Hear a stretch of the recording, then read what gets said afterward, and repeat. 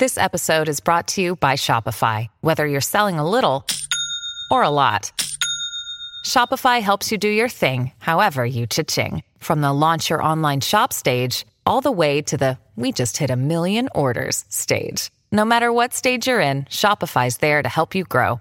Sign up for a $1 per month trial period at shopify.com/special offer, all lowercase. That's shopify.com/special offer. Hi, everyone. Seth Abramovich, once again from The Hollywood Reporter. And Chip Pope, once again. I know all the 50 state capitals. Great. That'll come in handy, not on this show. Cool. We are very excited this week because we are both super fans of the show Curb Your Enthusiasm. Currently, in its 10th season. Yeah. Is that what you were going to say? Well, yeah, is that it's on right now on HBO, and sometimes the years go by between seasons and you don't know if it's coming back. Right. But it's back and whenever it's there, it feels like an old, crabby friend.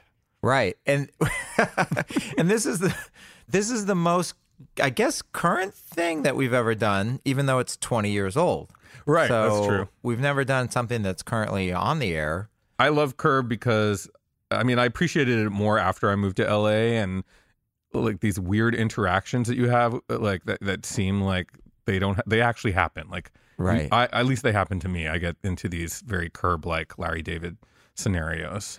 There's so many little like cultural things in LA, from like valet etiquette. Valet etiquette. That just happened to me the other night with like a really good friend of mine was visiting from New York. We went for Mexican food and I said goodbye. I hugged him. And then he had to awkwardly walk by me at the valet. And we were like pretending not to see each other after having had this whole dinner together. Just look down at your phone. Yeah. Like, oh, hey, yeah.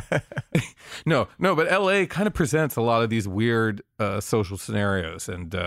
And that's one of the great things about the show is that it doesn't matter how much money that he has, that people just have problems. Like, the world is just annoying. It doesn't matter if you're rich or poor, in between, whatever. But sorry for the long preamble. The truth is... Larry David is not here. No, but Jeff Garlin is. Yes. And he's as much a part of the DNA of this show as Larry David. He was there from day one, helped him create it. Mm-hmm. And we had a really good time with him. And we'll get to it right after the theme song on It Happened in Hollywood.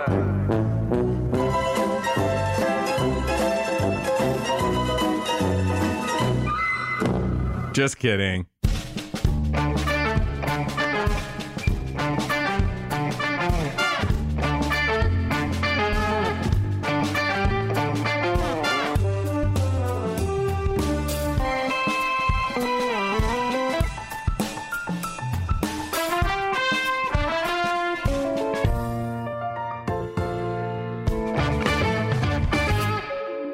It's crazy how a lot of our guests tie into other guests that we've had sometimes. I know. It's the 6 degrees of Kevin Baconing of It Happened in Hollywood. So what? We got Jeff Garlin, and then Wally was a couple episodes back, and he was in that. Yeah, he played the captain. Yeah. And it was really exciting to have Jeff Garlin here because we're both big fans of Curb Your Enthusiasm. It's been really funny this year. Oh my God, the Make America Great hat, all the stuff they've done so far is great. The first episode of the 10th season, the running joke is that he looks like Harvey Weinstein. Oh yes, that's hilarious. The Harvey Weinstein connection, which we should have made while we were sitting talking to him. No, but I guess I don't think anyone should ever make that connection. But clearly Larry David made it, and he was game to go along with it. So let's get right into it. There's lots of patterns emerging, which I'm loving, and another pattern is Second City, which is probably one of the most fertile talent incubators ever. Yes. And he, like Betty Thomas, got his start there. He's from Chicago. He was a stand-up, but he got experience doing improv there as well. Here he is explaining how it used to work at Second City, Chicago. Back then it was, you do a written show, which you learn when you're added to the cast, because you might not have been in the show when they created it. Mm-hmm. Then you improvise, like, let's say the show starts at 8, at 11 o'clock that night, there's a free improv show for the audience. People can come off the street even and watch. And then from that, you create material that will go into the next show, but you don't write it down the next day. You're always doing the scripted show until you go into rehearsal for the next show. And that's when you start paying attention to. But if there was a good scene that you'd come up with in an improv, you remember it for when you put up a show. Were any of your co-players, like, did they go into big things? Yeah. Like, who were you on stage with? I was on stage with, let's see, I worked in the box office with Stephen Colbert, and I also worked on stage with him, Amy Sedaris, Paul Dinello, Tim Meadows, Mike Myers, Bonnie Hunt. I know I'm missing more. Steve Carell. Unbelievable. We're all there at the time I was there. And even before, I learned from Richard Kind, who's a great friend of mine, and on Curb Your Enthusiasm. Dan Castellaneta. I probably learned more from Dan Castellaneta than anyone watching him. The voice of Homer Simpson. The voice of Homer Simpson, that's right. I remember he was in Second City when he got the Tracy Ullman Show, which led to The Simpsons. That was originally on the Tracy Ullman Show, The Simpsons. So these, that's an insane amount of success. And by the way, stories. all the people that I mentioned who ironically gone on to great success were all very nice to me. Seriously. These people, Amy Sedaris is maybe the funniest person I know, a dear, like all these people, I may not be close with them now, but I have nothing but fond, thoughtful feelings. All these people were very nice to me. There must be some correlation between having it, whatever it is, and sort of having the peace of mind to like be generous to your Well, I think that for most performers, if you're good, you aren't threatened. Right. For the most part, there are people who are mistakenly are threatened because there's nothing to be threatened about. That's a very good insight about show business, because the coolest people I've found in my, you want to call it career, are the most secure people. And the bigger stars are usually like chill, and like the ones that are like a tier below are always the divas, I find. Right. It's so true. It's so true. And you want to know something interesting about Chicago, about improv that I learned recently? What? Is why improv started in the 50s in Chicago. Do you have any idea how and why it started? No, but educate us. Well, to sell more drinks. So they had these theater shows, and they would have an hour show. And at one point, this bartender goes, "Hey, can we have an extra half an hour because I want to sell more drinks?" And then someone in this theater company, I think Compass Players, said, "Why don't we just take suggestions from the audience?" That's hilarious. So it totally makes sense for Chicago, too. Just a town of drunks. Right. It's kind of crazy. I love it. The origin story of improv. All right, so let's jump ahead a bit. He's made a career for himself as a stand-up, and he's out here in L.A. He has a few development deals and doing the thing.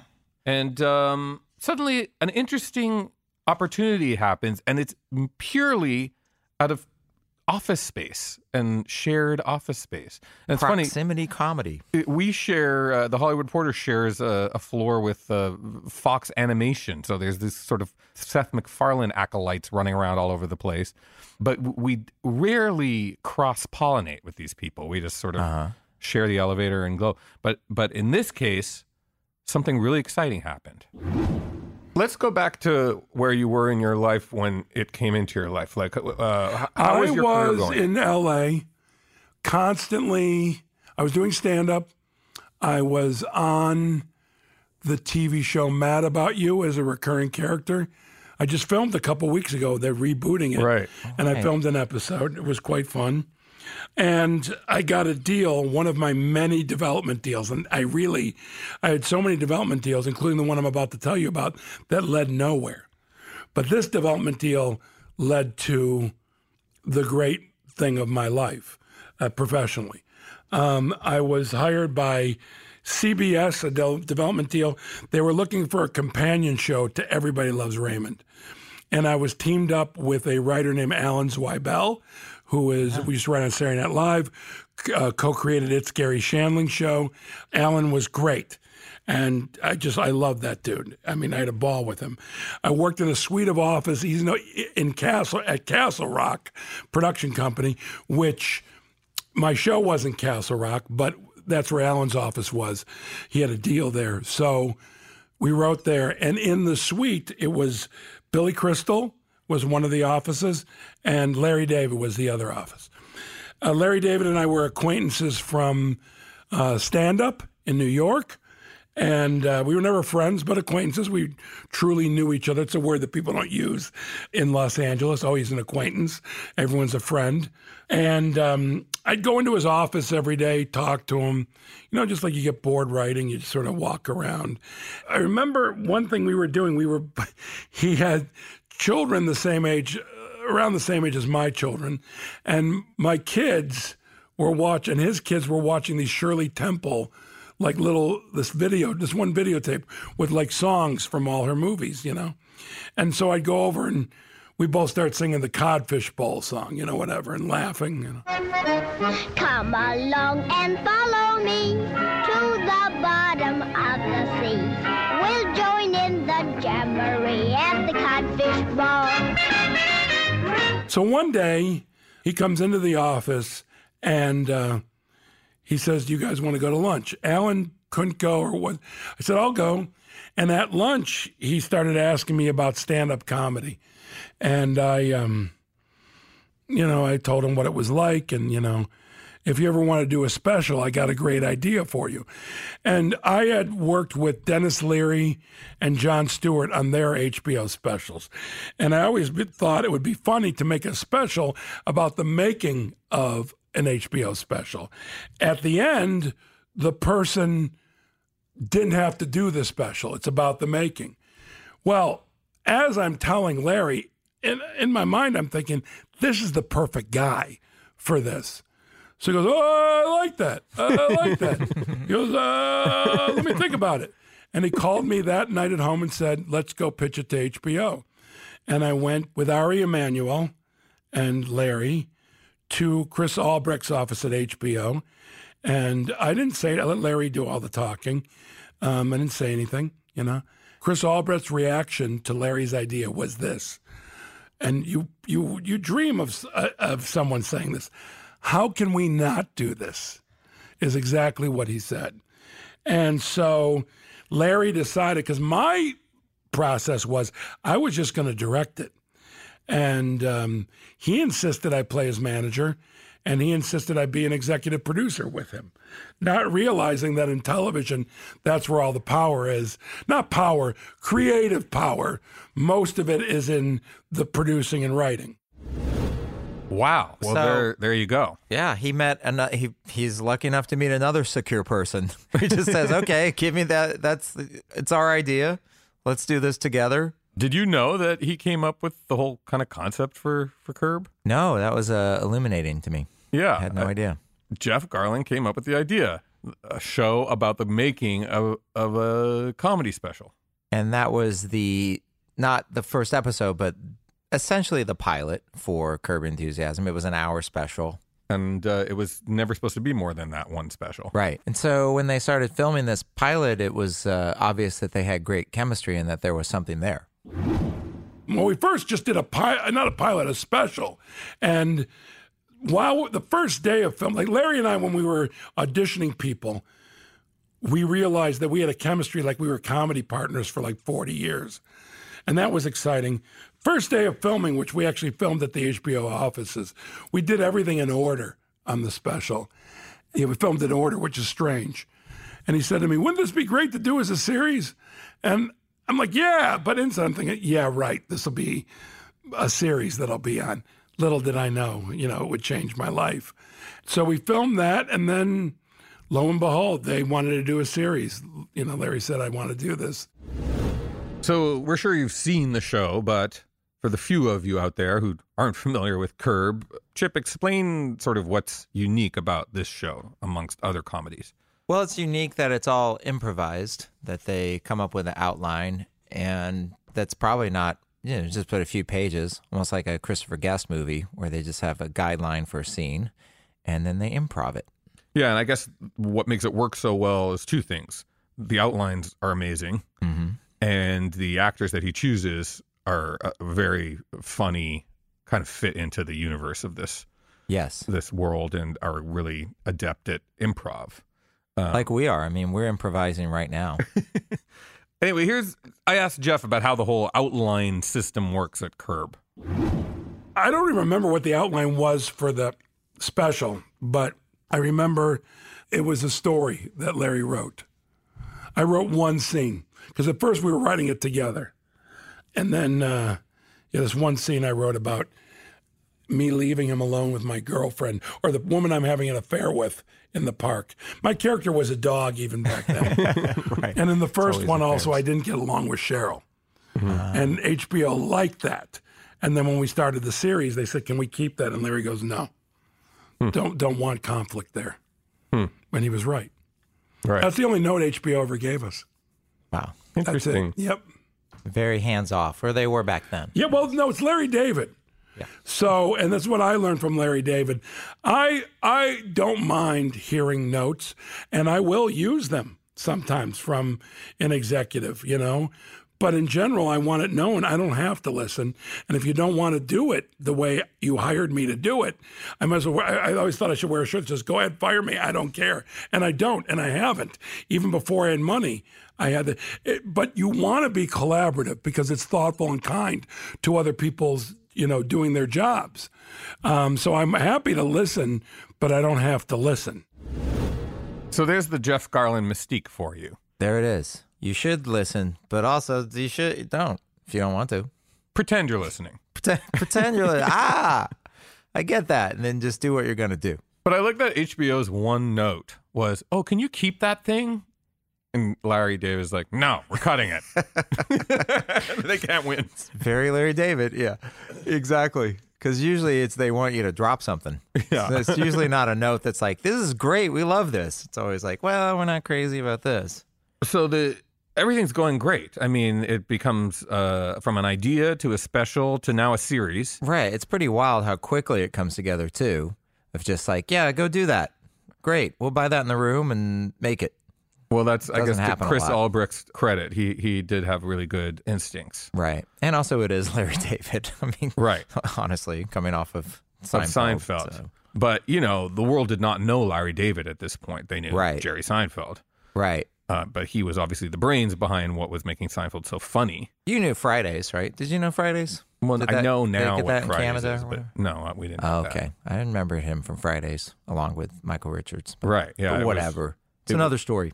Anyway, things are going very well for Jeff Garlin. He's aligned himself with the magical Larry David, but then something terrible happens. In the first season, you had a serious health issue. Well, beyond serious. It wasn't even the first season. It was between the special and the first season, I had a stroke. Wow. And I didn't think I was, after I knew I wasn't going to die, I thought I'll just be a writer because I slurred my words. I had trouble walking, but terrifying. And so imagine you're 3 weeks out of the start of Curb Your Enthusiasm, season 1, and you have a stroke. And I look at season 1 now, and whenever I see even a minute of it, I look strokey and I sound strokey. The first episode, I'm slurring my words all over.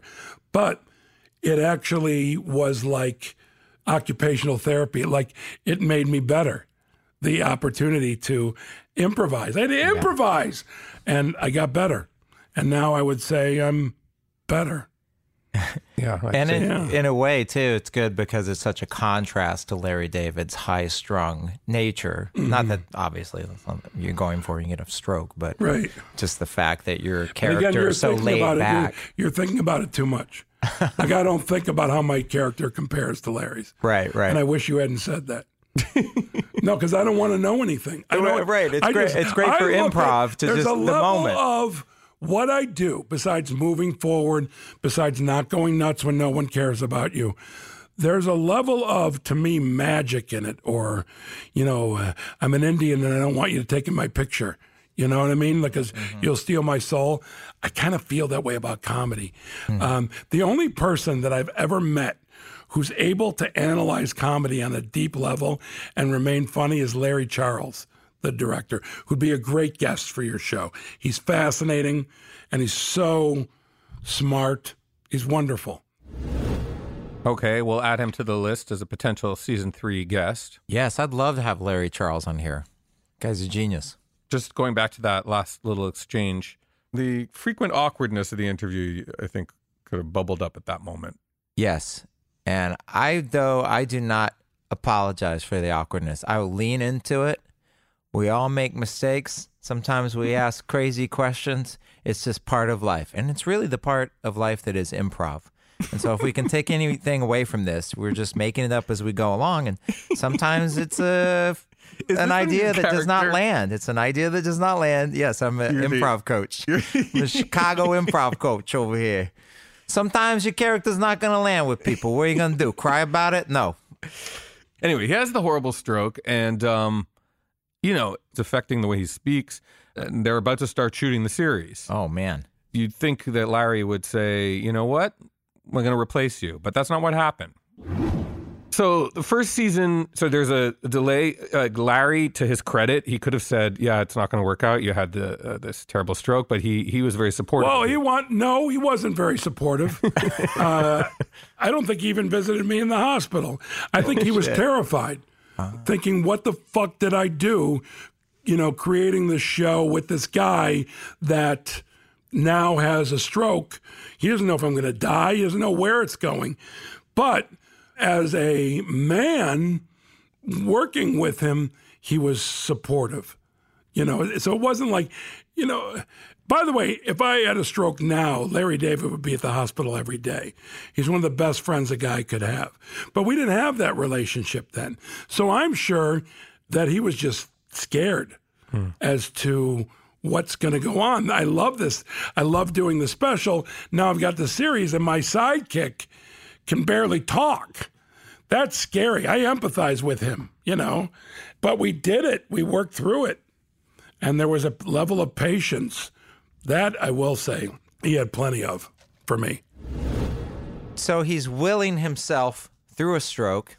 That's inspiring. Willing himself through a stroke, making the show happen. Yeah, and he's obviously going through rehab and physical therapy and speech therapy, and he has the added incentive of the fact that he's on a TV show. So yes, so it's interesting if you want to go back to first season and see if it's true. You do see him slurring, but he says as the season went on, he was progressing very nicely. By the end of the first season, I'm pretty gosh darn good. You're back. Walking and feeling good. Still heavy, still ate like a pig, still had, as a matter of fact, the early years of Curb, not this past couple of seasons since we've been back, but any season before that, I'm not kidding you. This is a weird thing. You can tell me a scene and I can tell you what I was eating from craft service when we filmed that scene. Interesting. Really? Yep. So you have like a photographic memory for No, snacks. I don't, because there's other situations where I don't. It just happens on Curb. Because a lot of times people see me in a scene, they go, wonder what you're thinking about. Because I'm really quiet in scenes with a lot of other actors. I'm thinking about lunch. I'm thinking about what I just ate, what I'm going to eat next. I'm not thinking about anything else. So what about when it's a scene in a restaurant? Because there's a lot of scenes in restaurants. But in restaurants, Larry and I don't know who came up with it. It could be either of us. I'm thinking it's me, came up with this thing where, let's say I'm having a steak in a restaurant and there's a little salad on the plate, maybe some rice. Well, there's also an area where they cut up honeydew and cantaloupe, and it's there. And so when I'm eating in a scene, I'm actually eating honeydew, cantaloupe, some vegetable, some fruit. And so I'm never full. Even if we do 20 takes, that's 20 forkfuls of cantaloupe. Who gets sick from that? Nobody. Right. And small amounts of cantaloupe. And so when I'm eating in a scene, that's what I'm eating. I'm not eating anything else. And you know who the best was in eating scenes was James Gandolfini. I talked to him about this. He was great at playing with his food while shooting scenes. You watch The Sopranos, that dude, ice cream, sandwiches, doesn't matter. Chicken parm. Chicken parm, which yes. But that dude knew how to look like he was about to eat it.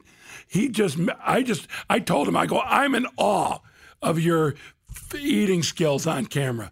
Remarkable. I can't do that. I'm not that good at that. So I have to eat the cantaloupes. So does Larry. It might be chopped up watermelon, whatever. Well, I'll test you then because I probably saw the first episode of Curb Your Enthusiasm like, I don't know, 5 or 6 times. So you're going when back it was to on. the first one now? Yeah, I'll go back to the first one.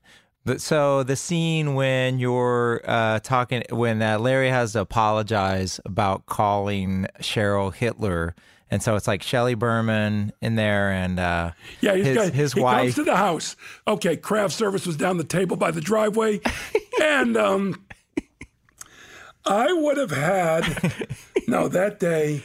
I think it was a lot of red vines. And I'm more of a Twizzler guy, but I remember they had that big red vine thing, and that day, just gulping down the red vine to the point of getting sick. By the way, in the history of Curb, I would get sick on the set all the time. Oh, wow. Never stop filming. From Never eating. tell anybody. Of course, yeah. But you probably have this memory from before during Curb Your Enthusiasm, right? No, it's Curb. It's built into Curb. Really? Like I can remember where craft service was, who the craft service person was, what they had out.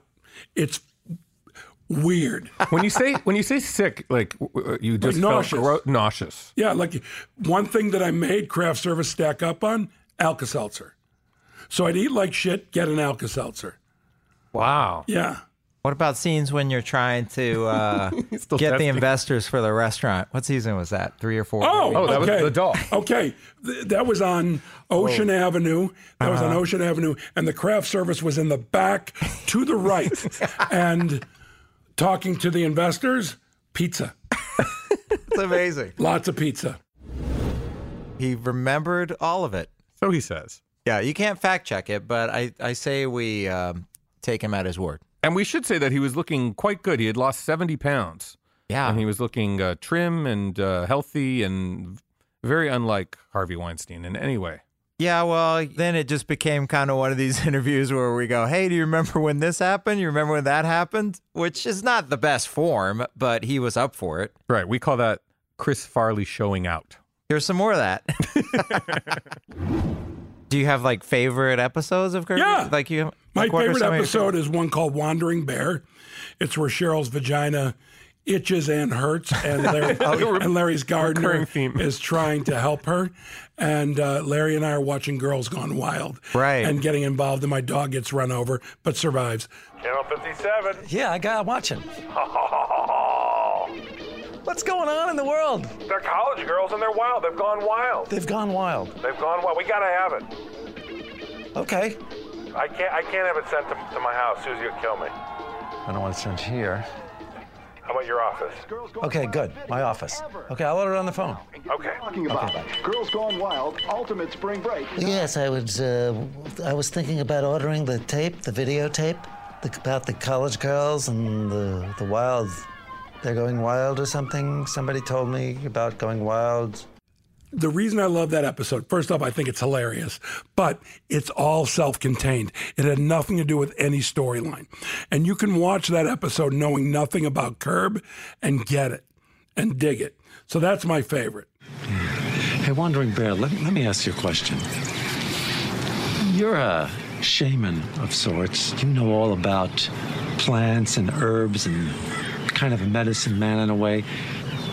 Last night, I put a condom on inside out, and my wife's vagina is completely numb. Do you know of any herbal remedy that might work for her? My favorite episode is probably, I would go back Palestinian chicken. That one's popular. Great. Early on, I love Beloved Cunt. Oh, Beloved Ant. Yeah. The funniest The episode's called Beloved Ant. Right. You have to do Spoiler this. alert. Yeah. And then in the middle, like one of the one, or maybe it was like 3 seasons ago, it was the one with Rosie O'Donnell and the gay kid. The gay kid that, I like that one. He buys the sewing machine for, and they're so upset at him. Yeah, I know. And it's clear that the kid's gay. That kid was remarkable. That kid's amazing. Yeah, amazing. Yeah. Happy birthday! Oh my God, let me check what is it. What is it? What is it? It's a sewing machine. It's a sewing machine. It's a sewing machine! Oh my God, I'm gonna make the Gone with the Wind costume, make me St. Louis, the Wizard of Oz. You're gonna make the Wizard of Oz costume? Yes! Which one? Dorothy. I love it, I love it. I love it. Thank you, Lord. Thank you, Lord. Thank you, Larry. Thank you, Larry. You're welcome, Greg. Nana! A sewing machine? Yeah, he loved it. What, are you trying to turn him gay? Look, I'm proud that this show is an iconic show.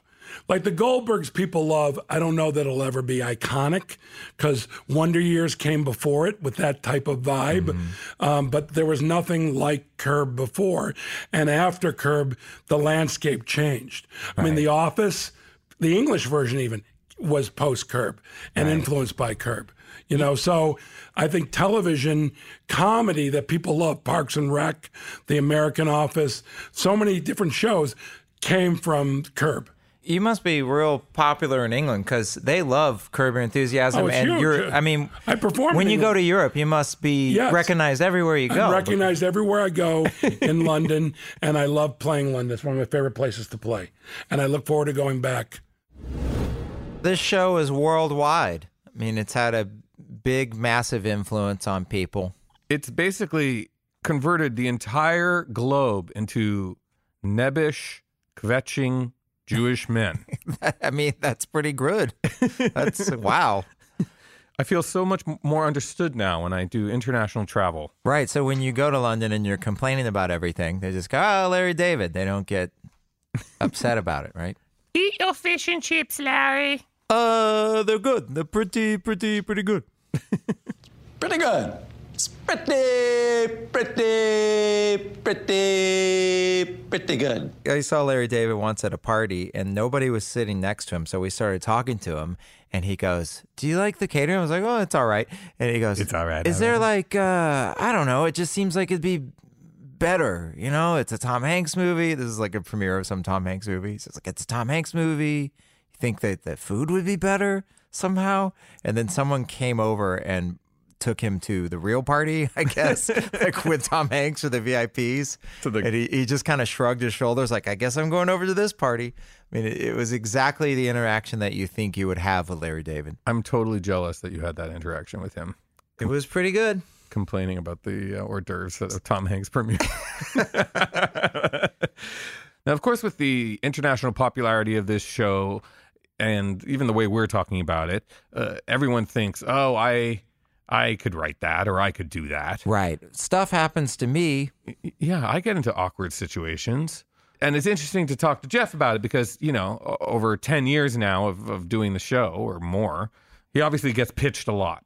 Here's a word of advice. Don't pitch Jeff Garlin on your idea for a Curb Your Enthusiasm. People come up to me with their Curb ideas, okay? And I tell them, no one out of the hundreds upon hundreds of people that have told me an idea, has it ever been good? Ever. And they go, "No, mine will be." And they tell me, and it's never been good. And I have to tell them, "See?" And they're like, "You're wrong." And I go, "No, I'm not. I'm on the show." Now, here's the thing I want to point out to you. So you asked me the storylines. So I'm on the show. I'm an executive producer. I've never told Larry David an idea. Never.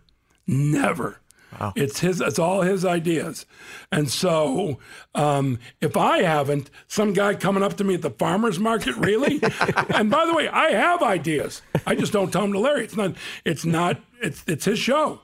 You know? So there's no writer's room? My job is to be a supporting actor, a true supporting actor, and as a producer is to help Larry David get his vision on the screen. That's my job. And so I don't need to be telling him ideas. I don't need for my ego to be involved. You know what I mean? All my dialogue is mine. I'm making it up every take. But boy, oh boy, I got nothing to do with it. So the idea that people come up to me and give me ideas, and I warn them, I say, please don't, no. And they do, and they're terrible. What's the worst one you've ever heard? I couldn't even tell you. They're all just, someone yelling at somebody in a supermarket. Like, they're all terrible. This is the reason, though, these people don't have shows. And let me also tell you, the improv shows that have tried doing what we do, the difference between their show and the show that I'm on is Larry David is writing the scenarios for my show. And why is your show not great? Because you don't have Larry David writing the scenarios. Didn't Paul Reiser try to do it? Yeah, but he didn't have Larry David writing the scenario. By the way, Paul Reiser was on an episode of Curb. I worked with Paul Reiser. Paul Reiser is an immensely talented and funny gentleman. But Larry David writes scenarios like nobody's business. He's the greatest showrunner of my generation.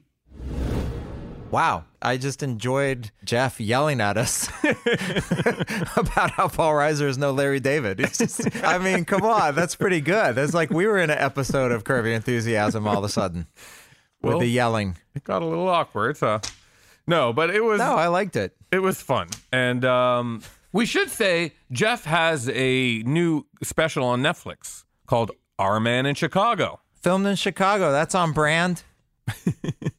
So we encourage you to check it out. It's hilarious, as is he. We hope you enjoyed this week's tribute to all things Curb and Jeff. Thank you, Jeff, Thanks for coming in. By. You are hilarious. Yes, and we'll keep doing improv in our own daily lives. Oh, God, you as we've been inspired by Curb Your Enthusiasm. Yes, and Seth, don't shut me down. The improv is all about supporting each other and just saying yes, and. You're being a no but right now. Need you to be a yes and. Some housekeeping before we say goodbye this week. We are now just 2 more episodes left till the end of season 2. 2 left. Who will go home? It's like a reality show. We hope you have been enjoying it as much as we've been enjoying making it. Next week, tune in because we have a bona fide Hollywood legend is going to be here. Richard Donner. Wow. And he's going to talk about Superman. He is so fun. Yeah, he's busy readying Lethal Weapon 5. Can you in believe his 90s. that? What are you doing? It's amazing. Exactly. What are you, eating a sandwich? Put it down. So once again, thank you to Jeff Garlin. Yes. And until next time, we'll see you in Hollywood.